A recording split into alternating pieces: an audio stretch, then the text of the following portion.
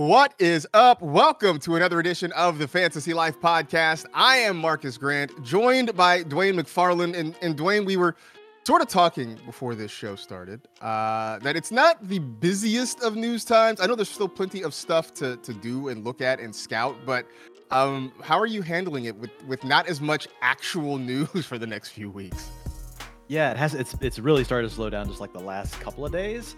In some ways it's nice because I've been doing a lot of research, and we'll get into some stuff here in a little bit. People are going to get an exclusive today. You're getting an exclusive look into the supermodel for tight ends. We did wide receivers last week. Look, this isn't going to be on the site until late this week, but if you're listening to this pod, if you're watching it on YouTube, you're going to hear all about the rookie tight ends today. But it's always interesting this time. But we know it's like just the calm before the storm, Marcus, because the draft is now less than a month away. And like once we get that, it's when we can really start to lock in like our projections, our rankings. Things will change through the summer. We'll chase down some really bad leads, the coaches feed us. Other times we'll be right about those leads. But it's kind of a little less calm before the storm with the draft coming. And excited to jump into it. Yeah, absolutely. This is the time of the off season where you've got prospects making visits to certain places. You've got coaches and general managers kind of throwing out smoke screens about what they want to do.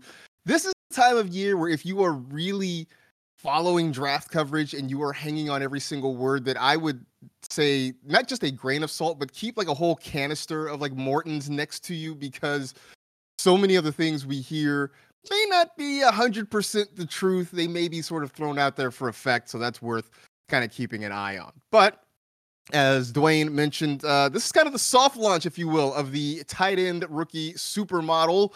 We'll kind of go through that. As he mentioned, we did wide receivers last week, so we'll talk about the tight ends. And this is fun because this has reportedly been, according to all sources, one of the deepest tight end years that we have seen in a long time. So a lot of names worth mentioning. But I want to start on what is, as we mentioned, generally kind of a slower period for news. There are still mock drafts happening, and Lance Zierlein at NFL.com, who does a lot of great work, put out his most recent mock draft, and so we decided to kind of dig through and see some interesting things there. And Dwayne, one thing caught both of our eyes in this mock draft, and that seems like a good place to start. Lance has Anthony Richardson going to the New England Patriots. Look, we're not that far removed from the Patriots drafting Mac Jones and us wondering whether or not he was the quarterback of the future. Was it a surprise to you to see another top quarterback prospect mocked to New England so soon? Well, I thought it was interesting because we've also had, the news here recently that's just really, well, I don't know if it's news, but rumors at least, right? There's been murmurs at a minimum Right. that Mac Jones has been shopped, right, by the Patriots. Now, you've got conflicting reports, some people coming back saying this doesn't make any sense. They've checked their sources. Nobody knows anything about it. And then you have others being more bullish on it. So I don't know. A lot of times where there's smoke, there's fire, but I thought it was pretty interesting. And that probably played into this for Lance Zierlein, who honestly is one of my favorite film analysts out there. He does a really nice job at NFL.com because I love the way that he's very transparent, like with the grading process and everything. And you've got the data that can go really far back. So you can use it and test it out with other data sets and things like that. So I really appreciate his work. He's not necessarily saying this is going to happen, but like I do feel like there is something going on with Mac Jones and the Patriots. It hasn't been necessarily a great marriage to start. Like his rookie season was okay. Like it was kind of funny. I think in the fantasy community, we were mostly like, well, there's no weapons, so there wasn't a lot to talk about. But like in NFL circles, they were like, Mac Jones was a pretty solid rookie. And if you could surround him with more weapons, maybe he could do more. And then last year, you had the injury. There were just some other rumors going on with them, and it never got really, back on track. We had the Bailey Zappi thing, where there was a controversy. Is he going to be the starter moving forward? And some of those rumors have kind of, trickled into this offseason as well. But Anthony Richardson would be a true departure, right, from anything, as far as going with Mac Jones. Like you're talking about a guy that would really be a different kind of offense that you would be running as far as the Patriots go. Now, we did see the Patriots, utilize Cam Newton a couple of seasons ago. The passing element was not there, but Cam Newton was an absolute monster down inside the 5, inside the 10-yard line, scored a lot of rushing touchdowns that season. So it does pique my interest. And, in the past, we've actually had Belichick connected a little bit to the Florida program in different ways. So I don't know how much there is, as far as actual legs to this versus, Lance just like, there's speculation going on. This would make sense. The Patriots need a quarterback. He didn't necessarily, delineate all of that or lay out all the points about it in the mock draft. But wow, like I would say it would be interesting. Again, still need weapons, but I could see Belichick buying into a player that has such versatility like Richardson.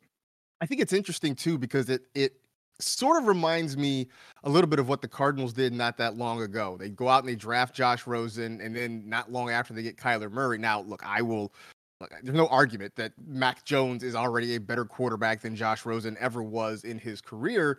But the fact that the Patriots, if this really is true, and again, this is all just sort of talking points and good conversation for this part of the offseason, but to go from a guy like Mac Jones to a guy who's just a kind of a semi-raw athlete with a lot of great traits like Anthony Richardson, as you mentioned, it is a very much a 180 from what they have been doing. I also think, Dwayne, it's sort of interesting just from a football perspective that it seems in the last decade, maybe even less, that Bill Belichick and Robert Kraft have kind of butted heads over quarterbacks. There was always the rumor that it was Belichick that sort of wanted to move Tom Brady out and give it to Jimmy Garoppolo, and Robert Kraft said, no, we're going to hang on to Tom Brady. Now, potentially, this talk of wanting to move Mac Jones and maybe bring in another quarterback. I know marriages don't always last forever, especially in the NFL. But it is interesting that the quarterback position seems to be the one that's causing potentially a rift here in New England. Yeah, and it's the one that should cause the biggest rift. It's the most important position, in the NFL. I would say, with Belichick, I think the drumbeat's going to continue. Like, there's just a lot of pressure for him. Like, he's never done anything without Tom Brady. Now, we don't have a huge sample. We have the time that he was in Cleveland. Then we have the time, now with New England without Tom Brady. And it hasn't necessarily been great. But at the same time, he hasn't had, a quality quarterback either. So it's tough. I still think Bill Belichick, like, the truth is somewhere in the middle. I still think that he can be a really good coach. But it just goes to show you, like, how important the quarterback thing is. And if for some reason they don't think Mac Jones is the answer, I liked the parallel that you drew with the Cardinals. I think we are moving into an age, especially with the way the salary cap and everything's set up. The rookies can't get the monster deals they used to get, if you're an early first-round pick, especially as a quarterback because of the rookie scale and everything now. It's probably better to go ahead and make a move. Like, if you really don't think it's going to work out, like, you need to get quarterback right, so why wait? No, exactly. And so we'll see whether or not this actually happens, if this is just talk, but it's certainly an interesting conversation point at this point. Jackson Smith and Jigba, Lance has him going to the Tennessee Titans. And that creates an interesting pairing. Now, they're still trying to figure out quarterback because Ryan Tannehill is nearing the end of his career. But you pair JSN with Treylon Burks, and that looks like the beginning of a decent wide receiver core, at least on paper. So whoever they decide to go quarterback-wise, Dwayne, there's at least a foundation of somebody to throw to there. Yeah, once you throw in, the potential for Okonkwo to also take a step forward, you could potentially have 3 nice young passing game options, right? We've got the rumors that they're trying to move on from Derrick Henry. I think Ryan Tannehill could still function and support, 1 or 2 fantasy options in the receiving game if the Titans will be a little bit more willing to throw the ball. We've got that one little thing that also kind of sticks in the way. We saw a few years ago where Corey Davis and we had A.J. Brown have solid seasons together, right? A.J. Brown was still the better of the two, but Corey Davis had a wide receiver 2 season. So we could still see that happen with Ryan Tannehill. I think the big thing for me here now, Marcus, is really it seems like the draft analyst and the folks that are doing the film work and all the other stuff, getting ready for the draft, I'm seeing more and more. It's pretty much consensus now that Jackson Smith and Jigba is the number 1 wide receiver off the board. Early on, remember, it wasn't that. It was like, hey, it's going to be Quentin Johnson. It's going to be Jordan Addison. We had Daniel Jeremiah. We had Lance Zierlein. I mean, pretty much every mock draft we saw, Jackson Smith and Jigba was like the second or third guy. I have to give the fantasy community credit. The fantasy community has been on JSN since the very beginning. That's no slight to those other folks, without their expected draft capital, which a lot of that we get from them and through the teams, like it would be really hard to run our model. So this stuff all works together. But I think just looking at JSN, pretty much every mock I see now, Marcus has him as the number one wide receiver off the board. So if you got an early bet down on JSN as the number one wide receiver off the board, then good for you.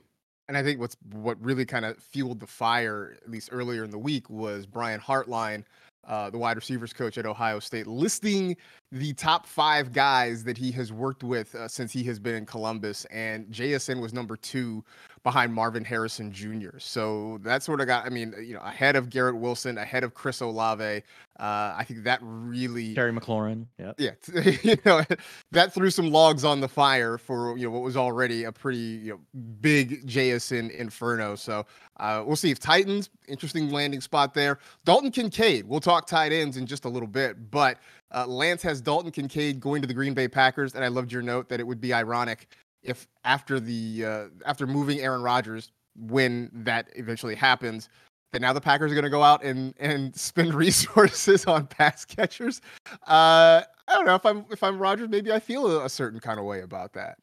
I would and as fantasy folks, like we've forever been screaming for more weapons, for the Packers. They finally, they spent a nice second round pick last year on Christian Watson, and we got nice things at the end of the year. So, yeah, we'll get more into Kincaid's profile here in a minute. But the Packers, like, it would make sense to me. Like, they need another weapon to go with Watson. Watson can really be your vertical threat. I do think he's got the potential to develop more into more than that. He was pretty raw, even though he was an older rookie coming out of a really small school. So really good things for him. But Kincaid could be like a really nice complement, Marcus, in that offense. Plus, they like to use a lot of play action. There's a lot of opportunity to create mismatches with safeties and linebackers. And I think Dalton Kincaid can do all of those things. And at least then you would be set up to know. Hopefully, right, to know if Jordan Love can take that next step. Because if you don't add another weapon, it's also going to be tough, right? You're still going to be like, well, do we have enough around him? And they're trying to make a call. I think they're trying to make a call on, is Jordan Love good? They want to figure that out this year. Yeah, I think that is why you're seeing that investment in pass catchers in this offense. I mean, yes, you would love it with Aaron Rodgers, but I also think there's an element of, hey, look, man, this guy is a Hall of Famer and he can elevate people around him. Let's see where else we can shore up. But now you're right. Jordan Love still a little bit of an unknown, so why not try to give him the best opportunity by building around him a little bit? Jalin Hyatt mocked to the Chargers, and I feel like this one is maybe better for real football than for fantasy, at least in the short term, Dwayne, because Keenan Allen's still there, Mike Williams is still there. Austin Eckler is going to catch the football. Hyatt is going to have to battle to get targets, but he does offer that speed that we keep saying the Chargers need so desperately in their wide receiver room. How do you view this potential landing spot? Yeah, I agree. I had actually, I was working with Kendall Valenzuela. We were putting some stuff together for our social graphics over at Fantasy Life, and she had asked me, hey, landing spots, some favorite interesting landing spots. And this is one I had actually thrown out there. And then the mock came out, and I really love it. I agree with you. It's better as an NFL move early on. Could eventually, right, really mean fantasy upside for a guy like Hyatt, being paired with Justin Herbert. But you mentioned it. It's just all about that ability as a vertical threat. There were some people coming out and saying, oh, yeah, we really thought he would run faster at the combine. Like, if you just go watch Jalin Hyatt, look, there are questions about his film for sure. But when you go watch him play against SEC opponents, there's no doubt. Like, speed will never, ever be a concern for Jalin Hyatt. Like, can he get off the line of scrimmage? Can he beat press coverage? All that kind of stuff. Those will be questions because they really protected him. They did not line him up on the ball very often. But when you get him into a position, and they played him from the slot 88% of the time, and another, an NFL team could do that, right? Use him more as, a vertical kind of slot receiver. But I think for the Chargers, it would really be a huge, huge help to really the one thing they're missing. They've got great intermediate and underneath weapons between Eckler, assuming they can keep him, what we have with Keenan Allen. You've got Mike Williams, also can work deep, but not a true, like, just going to beat you over the top and catch it in the basket for an 80-yard touchdown. He's more of a contested kind of guy. So it would really add something different. If Kellen Moore, if he has a wish list, I'm sure adding something like this would be at the very top of it because, it would be a very complete offense at that point. Yeah. Again, they need speed. That's the one thing that we keep saying that they are missing in that offense, and they can integrate him any kind of way. That only helps everybody else, including the quarterback, if it actually happens. Bijan Robinson is obviously the number one running back off the board, very likely to be the only running back drafted in the first round. Lance has him going at number 27 to the Buffalo Bills. This is everything we want, right? I mean, we've been wanting a running back that can play 3 downs in Buffalo. Bijan Robinson is without a doubt that guy. This feels like a match made in fantasy heaven. Yeah, honestly, like wherever Bijan lands, like there's a few spots where we'd be like, oh man, wow, this is really going to be a battle now, because there are some good backs, that are starters. But like, there's a lot of places where wherever Bijan lands, we'll just deal with it, and we'll be like, okay, great, we're just going to rank him in the first round. This is one where it would be really good because we just wouldn't have a doubt about his ability to take over the lead role. Now they did add Damian Harris, but I think we could easily see Bijan get 285, rushing attempts, maybe 40, 50 targets in this and a high end offense with an opportunity to score a ton of touchdowns with the Bills. So yeah, I mean, will the Bills do it? I don't know. Like if I were the Bills, and look, I love Bijan, but my bigger priority would be grabbing another wide receiver, especially with the guy we're about to talk about next. That's kind of sliding down draft boards. If they had a chance at him, but like receiver would be my pick. But I don't know which receivers will be available when it gets to the Bills. But like getting a number 2 to help supplement what you have with Diggs and eventually be the replacement plan for Diggs, who's starting to get up there a little bit in age, like that would be a bigger priority for me. But wow, Bijan would certainly be fun, like from a fantasy perspective on the Bills. Absolutely. And so right now, that is where Lance Zierlein has him mocked. You talk about wide receivers potentially landing there. I know Bucky Brooks has mocked Jordan Addison to Buffalo, and Daniel Jeremiah has the next guy on the list, Quentin Johnston, going to Buffalo. As for Lance Zierlein, Lance has Quentin mocked to the Dallas Cowboys. And you mentioned that you've been surprised maybe how he's sliding down mock drafts at this point. They also bring in Brandon Cooks to go along with CeeDee Lamb. So at least in the short term, there looks like there would be, if this happens, a lot of target competition for Johnston coming into Dallas. Well, it would be great for Dak. Like Dak Prescott would be, we would really be thinking of Dak as having potential mid-range QB1 upside if they were to land Quentin Johnston to go along with CeeDee Lamb, plus having Michael Gallup then as your 3. Like I think that could be, that'd be a really good trio. As far as supporting a good fantasy quarterback. Now with Quentin Johnston, like my biggest takeaway with him is, like we've been saying with JSN, climbing boards pretty much consistently the wide receiver 1 off of most of these expert drafts that we're seeing now. Well, Quentin Johnston is the one that we're seeing continue to fall, and he's being drafted really more at the end of the first round. So I don't 100% know what's behind that. I know, he did, work out at the pro day, and there aren't really that many concerns anymore. I don't think about the speed. I do see a lot of things online about him being a body catcher, not fully using his length and things like that. And some of those things do show up on film. I'm just going to say this real quickly, though. Like from being someone that's tracked a lot of this stuff, trying to figure out, does it matter? Does it not matter for fantasy football and all that kind of stuff? Man, there's body catching like on certain things just really doesn't matter to me, especially when you're a big guy like Quentin Johnston. Like if you're trying to high point a ball down the football field, yeah, you really need to, obviously you don't want to negate your height and catch it on your shoulder pad and let a shorter DB, bat the ball away. But like if you're coming on a slant route, a comeback route, a hitch, something like that, and it ends up getting in on your body and that's what you need to do to secure it. Like on those kind of passes, it doesn't really bother me. And again, for me with Quentin Johnston, it's all about the upside. Maybe there is a floor that people are concerned about his hands, but man, it's really tough, Marcus, to find a combination of a guy that can work down the field the way he does and then also be so good after the catch. You just rarely see a combination of players that can put those two things together and be really elite in both. And, who knows if he'll continue that at the next level, but he's done it this far, right? All we can do is grade him off of what he's done to this point in college. And I just feel like you could really be overthinking a player like Quentin Johnston, letting him fall to the end of the first round. I also think, if this were to happen, this does signal a change in philosophy in what the Cowboys are doing offensively because, they have been so centered around Ezekiel Elliott for years. Obviously, they're moving on from Zeke, and now this truly is becoming Dak's offense. So why not give him some more weapons, some more guys to throw to? And Johnston would certainly fit that mold, with a chance to sort of work behind, Lamb and Cooks for a year or two, and then maybe evolve into a bigger role in the near future. Cedric Tillman, wide receiver from Tennessee, first round mock, which is not something you're seeing a whole lot out there, to the Kansas City Chiefs. And we just love the idea of wide receivers to the Chiefs, especially, guys who could potentially be versatile. But still, maybe a little bit surprised, Dwayne, that he's going this early. Yeah, Tillman, that one that stuck out like the most to me, along with the Anthony Richardson thing. And I will say, like, there's a group within the scouting community that really does like Cedric Tillman. But whenever you put him into a model, so like if we look at the Fantasy Life rookie supermodel, he came in as the 12th best wide receiver. This is talking about him potentially going in the first round. And this isn't to say that either side is right or wrong. The things that drove Tillman down in the model, he was a late breakout. Then he's playing as a senior. He's never truly had. If you have a guy playing into his fourth season, you would like one really, really elite season to hang your hat on.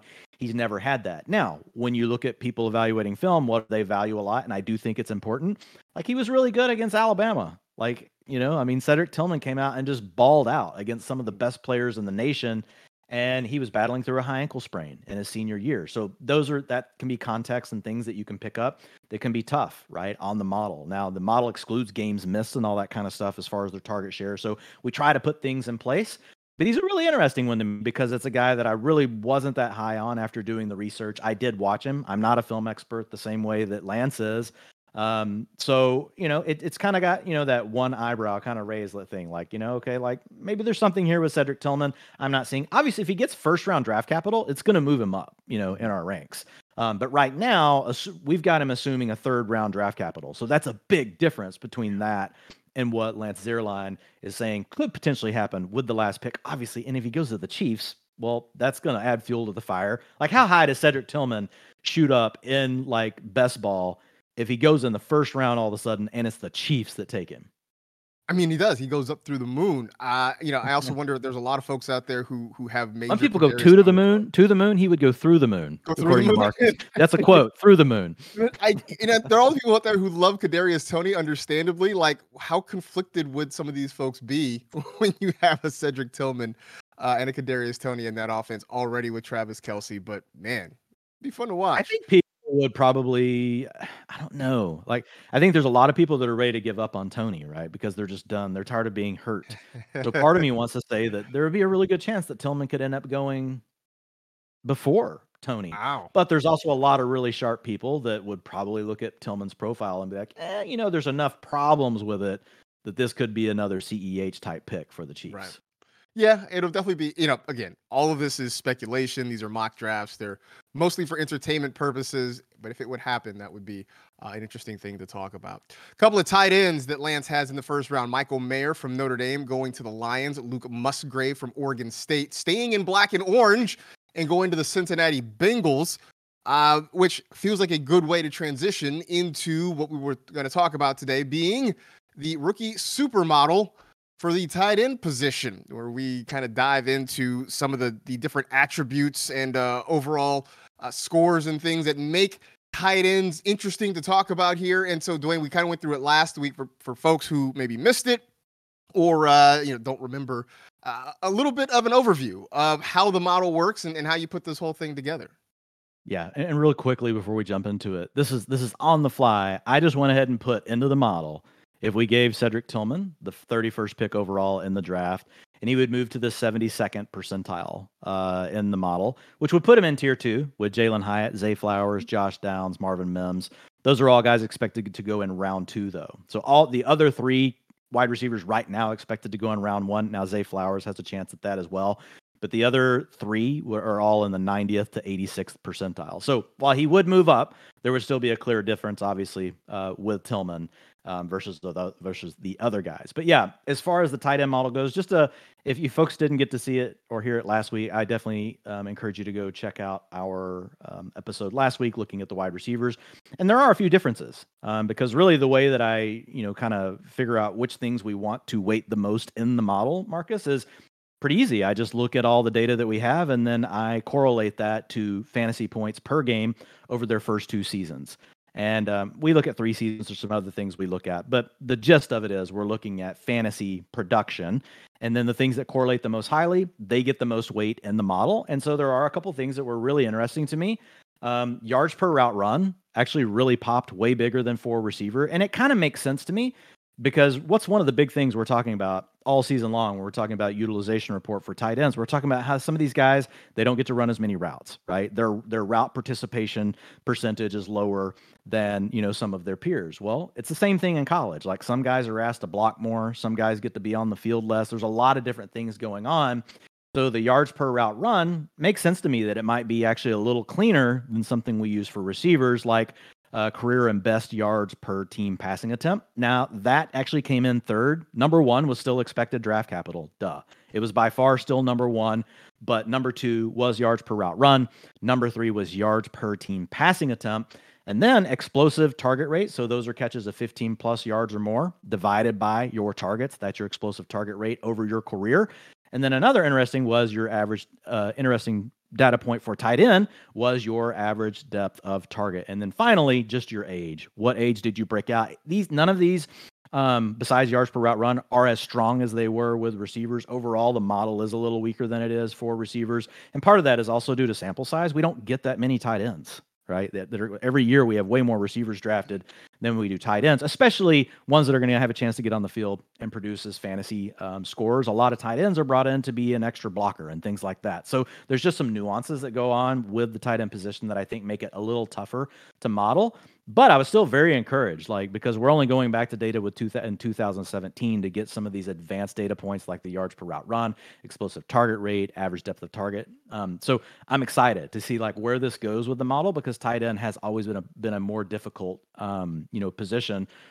Pretty much with anybody that you look at in the dynasty community will tell you. In fact, a lot of people don't even do a tight end model just because they're like, well, it's just not accurate enough. And I agree with that, but I still think there's a lot of directional information that we can use from the tiers where I feel pretty confident in it, in our ability to say, okay, these are the guys that we feel the best about. Well, and you know this as well as anybody, the more that we're building these sort of models and the more data we're putting into them, down the road, hopefully the more accurate they get as well. So, Exactly. Right now, maybe it's not what we want it to be, but doesn't mean it can't get there at some point in the future. Broke this down into 3 tiers, which of course you can check this out when it is available at fantasylife.com. You can go check out the wide receiver model as well, which is already up and available for you at Fantasy Life. But in tier 1, 2 guys. Dalton Kincaid, who we just talked about. Lance Zierlein has him going to the Packers. And look, being called the best receiving tight end in the class, I am still, kind of nursing my own scars for what he did against USC this past year. I watched every snap for the last 2 years for him, and man, that last year against USC twice, was yeah. I mean, in the regular season, 16 catches for 234 yards and a touchdown. The Trojans didn't have much of an answer for him in the Pac-12 championship game either. Dwayne maybe doesn't offer a whole lot as a blocker, but again, for us in the fantasy community, we don't really care so much about that. We want him on the field and catching passes, and at least on film, that is a thing he does very, very well. Yeah, he didn't just limit it to USC, just so if you're a USC fan, you can feel a little better. He also really picked on UCLA. So it was a California thing, apparently. Apparently, yes. But yeah, it was tough. It was tough sledding. I felt bad for those linebackers and safeties. I felt by the end of the game, they're just like, we know it's coming this way, and there's nothing we can't do anything about it. Yeah, it was pretty rough. But with Kincaid, actually, when I started this process before I'd created the model for tight ends, because I already had one for receivers last year, and I just kind of tweaked it for this year. But this was my first year to really truly give it a run at tight end. I had Michael Mayer as my number one. There are both of them tier 1. But if I had to choose right now, I would go with Dalton Kincaid, especially for fantasy, because just watching him, I really do feel like the upside is just absolutely elite. And of course, the data within the model is the biggest part of it. These guys are both expected to go in the first round of the NFL draft. We could have up to 4 guys go in the first round of the NFL draft. We'll have two more that we'll talk about with Darnell Washington as well as Luke Musgrave here in a little bit. But these two are pretty much locks. Like they should be first round picks. At the worst case, maybe one of them slides into the beginning of the second round. So the draft capital is really big. But for Kincaid, like the yards per route run, 2.32, 74th percentile for his career. And he had an 86th percentile best yards per route run at 3.00. So those were really good things. You heard me talk about how much yards per route run matters in the model earlier. And then when you pair that with his, explosive target rate, 30%, which is just, that's insane for a tight end. That's 82nd percentile. So 30% of his targets going for, 15 plus yards or more. And then if you look at his average depth of target, it was over 10, which is something else that the model really kind of picked out and seemed to like. Guys that can push the ball vertically down the field and they can also create after the catch. And he has both of those things. And I will say, like watching him, like as a junior and even some of his sophomore film, like he didn't break a lot of tackles, Marcus. Like there was a lot of like he kind of try to make this like the old college backward juke move, where your guy makes the weird animation. Like he would kind of do that thing. And this last year I noticed like he still had that in his bag and he would make the first guy miss, but was also much more willing just to put his head down, get a really low pad level, push for a little bit of extra yardage. But he broke far more tackles after the catch, 16 this last year as a senior. So I don't know what he did in the lower body workout department, but it's working. So he just needs to continue on with that. But he became a much bigger problem. He was a guy where it's like, wow, this guy's a really good receiver. He can get open. He can move the sticks for you on a third down. And he really developed into more than that in his last year. Now, one thing that the model didn't necessarily love, and it doesn't matter as much as it did for receivers, but it's age. He'll be 23.9 years old when the season starts. But also when you take in a little bit of context, this guy did not play football until his senior year in high school, Marcus. And he was a walk-on at the University of San Diego for 2 years. And then he ends up going over to Utah. So he's really, he looks like a late bloomer because he's 23.9 years old when the season starts. But really, when you look at like his football age and like how much he's done in a very short amount of time, and then to be doing the things that you talked about against the high level of competition like USC. In fact, no other tight end in the nation against Power 5 conferences over the last 2 years had more yardage or touchdowns than Kincaid, other than Brock Bowers, the superhero out of Georgia, which will be a lock first-round pick, probably high first-round pick next season. So Kincaid is the only other name that came up, and he had 1,132 yards and 12 touchdowns against Power 5 competition over the last 2 seasons, which is just really, really huge. So he just hit on everything. And just watching him, like he's really, really tough to cover. He can track the ball down the field. He can win in one-on-one situations. Yeah, he's not as strong as Darnell Washington. He's not going to be as good of a blocker. I would think the one potential concern I would have is like what we saw happen with Mike Gesicki. Now, he's better than Mike Gesicki was as a prospect, but you could see him struggle to get on the field as an every down tight end. So you'd prefer he lands somewhere that's a little more pass heavy, that'll just let him play in the slot right out of the gate. But like you could see long term, like what if the coaching staff gets fired? The next staff comes in, they're like, well, our starting tight end, kind of like what happened to Gesicki last year, has got to be someone that can block so we can run our 21 personnel and run the ball. Like that's the caveat with Kincaid. If he lands in the wrong place or a new coaching staff comes in, there could be a challenge there. But man, I struggle to see it being too big of a problem because he's just really so good in the receiving game. And I just think when you talk about, the limited amount of time he's played football compared to what he has done production wise, I think you look at a guy that has a high ceiling there, a guy that, is still sort of learning the game in a lot of ways, right? Because he hasn't really played that much football. You mentioned he was at USD for a couple of years.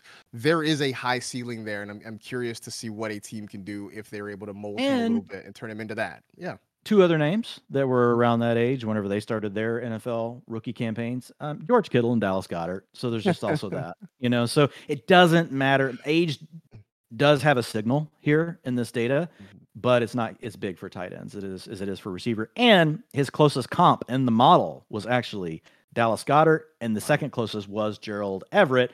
And he would kind of be the downside, right? Gerald Everett did have a really nice receiving profile coming out, has not been quite as strong at the next level. He's been good when he's on the field, but what's been the challenge? He hasn't found a team to truly give him that 80%, 90% route participation. Again, that kind of ties back to the kind of floor scenario where Kincaid could get into some troubles. Yeah. The other guy you have in this tier, Michael Mayer from Notre Dame, the comp from Lance Zierlein, a guy that you watched a lot of, I'm sure. Jason Witten, good all around tight end, can offer something for you blocking wise in the run game, can catch the football as well. You mentioned you had him as number one. He's kind of slipped a little bit, not far, just behind Kincaid. But what do you like or don't like about Mayer right now? Yeah, and they are really close. What I love about him is the fact that he came on like as a freshman, earned a starting role at a program that's very prestigious and known for its tight ends. He finishes leaving as a junior, and he is the all-time record holder for tight ends at Notre Dame, in receiving yards and touchdowns and receptions. It just says a lot. It's not really an easy record to break. Now, not every one of those tight ends have gone on and turned into, an elite player at the NFL level, but we've had plenty of high quality draft picks out of Notre Dame in the past. And for him to come in and do what he did, it's really saying a lot. But as a freshman, he had a 25% dominator. So remember, dominator is just taking their share of the receiving yards, their share of the touchdowns for the team, and you just average those two things together. And 25% was really great. And then he had a 37% in his junior season. The one thing with Mayer that puts him behind Kincaid is just the fact that he wasn't as explosive with the ball in his hands. He did not create as many targets downfield. His average depth of target wasn't quite as good. And so that and the explosive play rate being a little bit lower is what ultimately gave the nod to Kincaid. But what you could make an argument, I think, for Mayer, Marcus, is that he's probably the safest tight end in this group. I think Kincaid, as a receiver for fantasy, has the most upside because he could really be a guy that works primarily out of the slot and gives you 1,400 yards receiving and catches 10 touchdowns. We're not going to call him Cooper Kupp, but he could play a role like that. I don't see that in the range for Mayer, but I see a better floor because, most of the scouts will tell you he is ready to operate as an inline blocker. He can still add strength and things like that. So he's a really good receiver, not elite, probably like Kincaid, but a more robust profile when it comes to thinking, well, can this guy just get out there and stay on the field and have an every down role? I think you probably have to give the nod, to Mayer for that.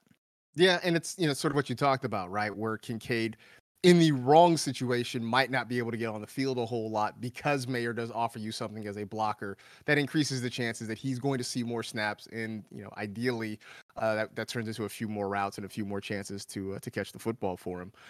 Tier 2.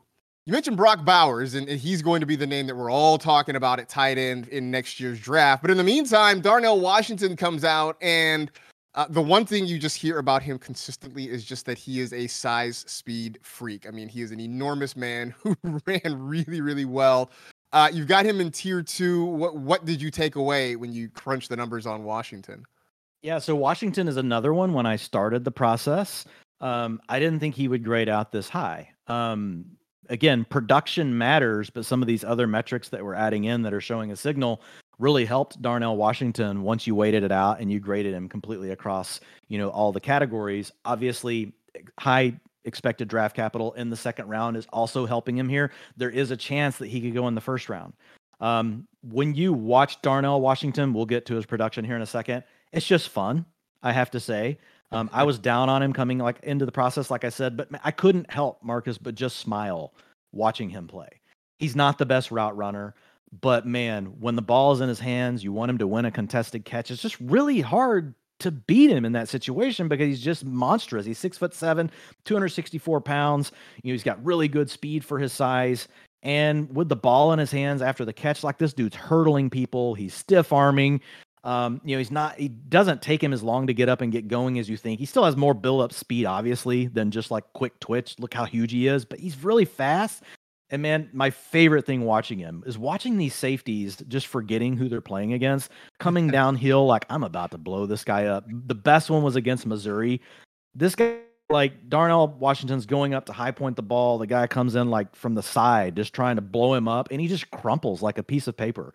And Washington does fall, but he's just kind of looking over at this guy dude, what are you doing? You trying to kill yourself? This is like a Hyundai having a head-on collision with a semi. This is just not good. It's not going to end well for you. To think that those sort of things in the NFL, now we're speculating here, but if you can play a full-time role, like what people used to do with Gronk, and I'm not trying to say he's Gronk, he didn't have near the college production as Gronk, but I get why the NFL scouts get so excited. But they're very excited about this guy, and the NFL teams are excited about him. He's probably going to go higher than what people think. He has a top 14 relative athletic score, or RAS, since 1987. You guys can go check that out from Kent Lee Platt. He has a great site, so just go check out RAS. You'll easily find it. But he just dominated the combine, and so those numbers really stack up with what we saw. So remember the two other things that I talked about. So besides watching him on film, but it was just the fact that, how explosive he looked once he had the ball in his hands, and the ability to create, those mismatches. So if you look at him, his average depth of target, was really good. 80th percentile, 11.7 yards per target. And then if you look at his explosive target rate, Marcus, so again, catches of 15 plus yards or more, 34% of his targets went for 15 plus yards. That's in the 100th percentile. That's the best we've seen since 2017. So that really helped him out in the model, despite the fact that his career high targets per route run, and I use targets per route run for him because he was playing behind Brock Bowers. So let's just basically look at when he was on the field, what was he able to do? He only had a 17% career high targets per route run. That is worrisome, because even if he's out there with Brock Bowers, once he's out there, it's like, okay, well, great. Like, you should still be able to earn like a 20-25% targets per route run. Just to kind of give you an idea, the career or the average best targets per route run for guys that we've seen go on to post top 12 finishes. Again, this is just data back to 2017, so let's not get like overly carried away, but it was 24%. So he's well below that. So the challenge is, can he really earn targets? There's something going on with him in that area. Can he continue to grow? He's still a young player. He's only going to be 22 years old when the season starts. But man, his average yards after contact is the other one, Marcus, like that just really blew me away. It's kind of back to the Quentin Johnston thing. 7.6 career yards after the catch. The average for other tight ends since 2014, going back on a season-by-season basis, for guys that had a similar ADOT that are stretching the field, was 5.1. So he's way, way over what the average is, even after adjusting for the average depth of target, because typically as average depth of target goes up, your yards after the catch, not yards after contact, sorry, yards after the catch go down. So there were some really positive things about him, some really negative things about him in the profile. Overall, though, still comes out in that tier 2. Boom bust, man. Like, if he does somehow put it all together, I could totally see how he'll boom. I can also see how people would argue, don't even mess with him, because how could he only have a 17% targets per route run? This guy was a top 25 recruit in the nation the year that he went to Georgia. So putting that in context, it is disappointing that he didn't do more when he was there. It's funny. So I'm looking up, the RAS score on him, and one of the comps is OJ Howard, and I think that's sort of interesting, right? Because you're talking about a guy, who's really athletic, a guy who we kind of got to know at Alabama for making big plays, but a guy who's never really quite been able to put it together. Maybe it's been situation, maybe it's just been his performance. I've never quite put it together in the NFL, and I feel like that is an interesting comp for Washington, because he does have a lot of those same really great athletic traits. Wasn't necessarily always super involved in the offense at Georgia, as you mentioned, but the ceiling potentially is high, and we sort of like what we see there. So curious to see where he might end up at this point. Other name in tier 2, Sam Laporta. You write up, says lackluster size, but great adjusted production on a bad offense. I will also throw in the asterisk there that Iowa recently has put in the NFL some really good tight ends. The guys like George Kittle and TJ Hawkinson, and Noah Fant being a really athletic player. For Sam Laporta, what do you see potentially as the outlook for him here? Yeah, and what's crazy about those guys is they were not 4- and 5-star recruits. So, like, Scott Barrett had a really good tweet. He was like, hey, if I was an NFL GM, like, one of my first orders of business would be like finding this person that scouts all these tight ends and helps develop these tight ends at Iowa, and like immediately add them to your team. Because like every person he touches, the things he clearly knows what he's doing. He knows what he's looking for, and that team knows how to develop them. So whatever that recipe is, yes, NFL teams should be looking to actually maximize that and, do similar things. But with Laporta, he's kind of the opposite of Darnell Washington. He's 6'3", 245 instead of 6'7", right? 260. There's some concerns about his inline blocking. There are people that think he can really grow into that, but he was also in a really bad offense, so he really wasn't on the map until later in the draft process, I think. But he had 111 receptions for 1,318 yards, 4 touchdowns over his final 2 seasons in Iowa, which if you go back and look, that's a big percentage of everything that they were getting there. If you look at Laporta, so with him, he's a guy that the production's absolutely there. Like he eclipsed the 20% dominator very early on. With a 26% and his age 20.6 year. If you look at him as far as, when he was a senior, he counted for 32% of the team's targets, 34% of their yards. We were just talking about the last 2 years he had. He has a 23% targets per route run. And he did that. And he threw that 23% up as a freshman, even in a limited role. So his target earning ability has really shown to be consistent, even when he had less of a role early on in his career. So that's something you like to see. The model really liked that he had that consistency and that he had shown it early on. And then if you look at his yards per route run, look at his average depth of target, all those things were solid. Like he's not a deep target like what we saw with Washington. We'll talk about Luke Musgrave in a minute. He's another one that really garners these targets down the field. He was more of an underneath guy, but that hasn't been a death knell. That's also what George Kittle was.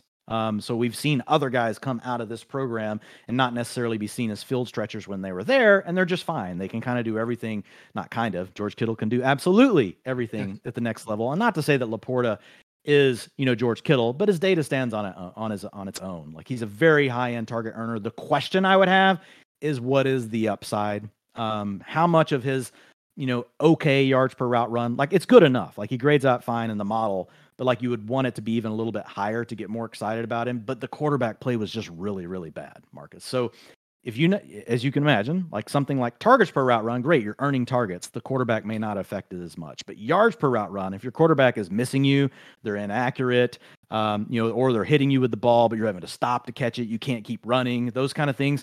It's going to affect your yards per route run. Like it's going to have an impact. So the question with him is, with a more accurate quarterback and a better offense in the NFL, can it unlock some additional efficiency for him? If not, that could make him more of like, we're just really depending on big volume for him in fantasy. And he could still be a low end tight end one, I believe, in the right offense if he didn't have a lot of target competition in that scenario. But if for some reason he's really got more to give in the efficiency department, like then he could truly end up being like an elite prospect out of this class. It's just hard sometimes to really, even as much as we try to peel all the layers to the onion, sometimes it's really hard to decipher how much is the quarterback, how much is the tight end, so we have to try to account for it as much as we can in the model, but it is an outstanding question for him.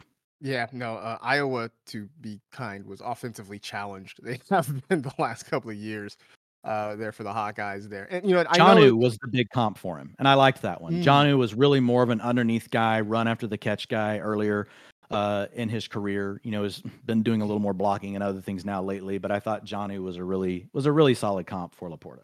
Yeah, I think that's good. I like that comp, and so you're right. If he lands in the right spot, there's definitely the reason to be optimistic about his production there. Tier 3, couple of names here. Tucker Kraft. You say he has tier 2 data, but FCS prospects. So I assume it's the level of competition that sort of knocks him down to this third tier. Yeah. So within the model, what we have to do is adjust for your competition. And so when you play for an FCS school, like if we just took his pure data and you look at his best yards per route run, 2.38, that's the 63rd percentile. You take his career yards per route run, really good, 2.33, that's in the 74th percentile for tight ends coming out since 2017. But once you adjust that data for the fact that he played against the FCS, he only played one good school, really, and that was Iowa. I mean, so he literally played a lot of really lower end competition, and you just have to account for it some way. So that moves him down to tier 3. But just, kind of keep it in the back of your mind. Like there were teams like Alabama tried to get him to transfer after his junior season. So there were some big programs that became interested in Tucker Kraft as he started to, show more film and get some things on tape. Didn't ultimately end up, going to play for one of those other big programs, decided to stick it out with the South Dakota State Jackrabbits. But it's interesting to note that he had that big school interest. So once you give him the downgrade, like he's fine. He's kind of similar to Laporta, more of a lower ADOT, mid ADOT kind of guy, but was really solid after the catch. Again, some of that can come back to quarterback play. When you watch his quarterback, you will see a lot of missed passes. So that definitely has a little bit of an impact as well on his data. But overall, just a well-rounded prospect. And he's another guy that the scouts really like. Like there's a really good chance that he's going to get this day 2 capital, be a second-round pick. If not, maybe a third-round pick. So yeah, I like Tucker Kraft. He's definitely going to need to land somewhere, in the second or third round, or he's going to fall down in the model. And again, I'm still trying to figure out the best way to manage this, like as far as these smaller schools and things like that. It's something we'll continue to work on. But based on the data that we have today, we know that it has to be docked some, and that's what hurts him. I'll tell you what, the Raz comps, the top two on the list will open your eyes. Travis Kelce and Dallas Goddard. Now, obviously, this does not mean that he's going to be as productive as those guys, but in terms of just his athletic testing and sort of the comps there, those were the top two names on the list. So, if you're Tucker Kraft, he at least, gives you a warm feeling to know that you're sort of testing in the same range as two guys who've had really good NFL careers so far. Last one here, Luke Musgrave. I mentioned that Lance has him projected in the first round, staying in black and orange, going from Oregon State to the Cincinnati Bengals. And your description of him seems perfect. Scouts love him. The data doesn't, because Lance has him mocked in the first round. You've got him in tier 3. So it sort of seems to kind of bear out at this point. What do you think about Luke Musgrave? Yeah, it definitely is the biggest disconnect between what, the film analysts are saying versus what data is telling us. And again, this model only goes back to 2017, so we don't want to overcount for anything. In fact, like I could have made the model like just trying to say, hey, here's how predictive it is against first round capital. Like it did some really nice things, but you don't want to over tighten it down, based on any one metric and say this is the end all be all, because we know we have more data coming and we need a larger sample. And so you want to be careful about overrating the model. And with Musgrave, we could be wrong. There's also just a really small sample of what we got to see with Musgrave.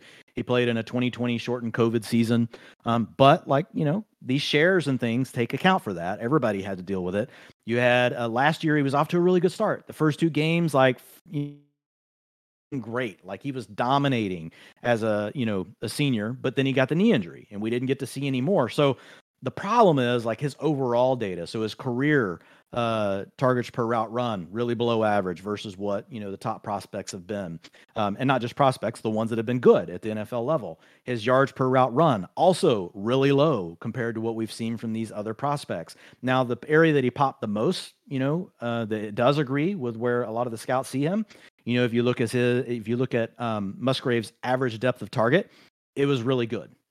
So he was someone that, showed up to be someone that could stretch the seam. It actually matches up with his combine numbers, which were really good. This is a guy that's really tall, at 6'6", 253 pounds, and he can run.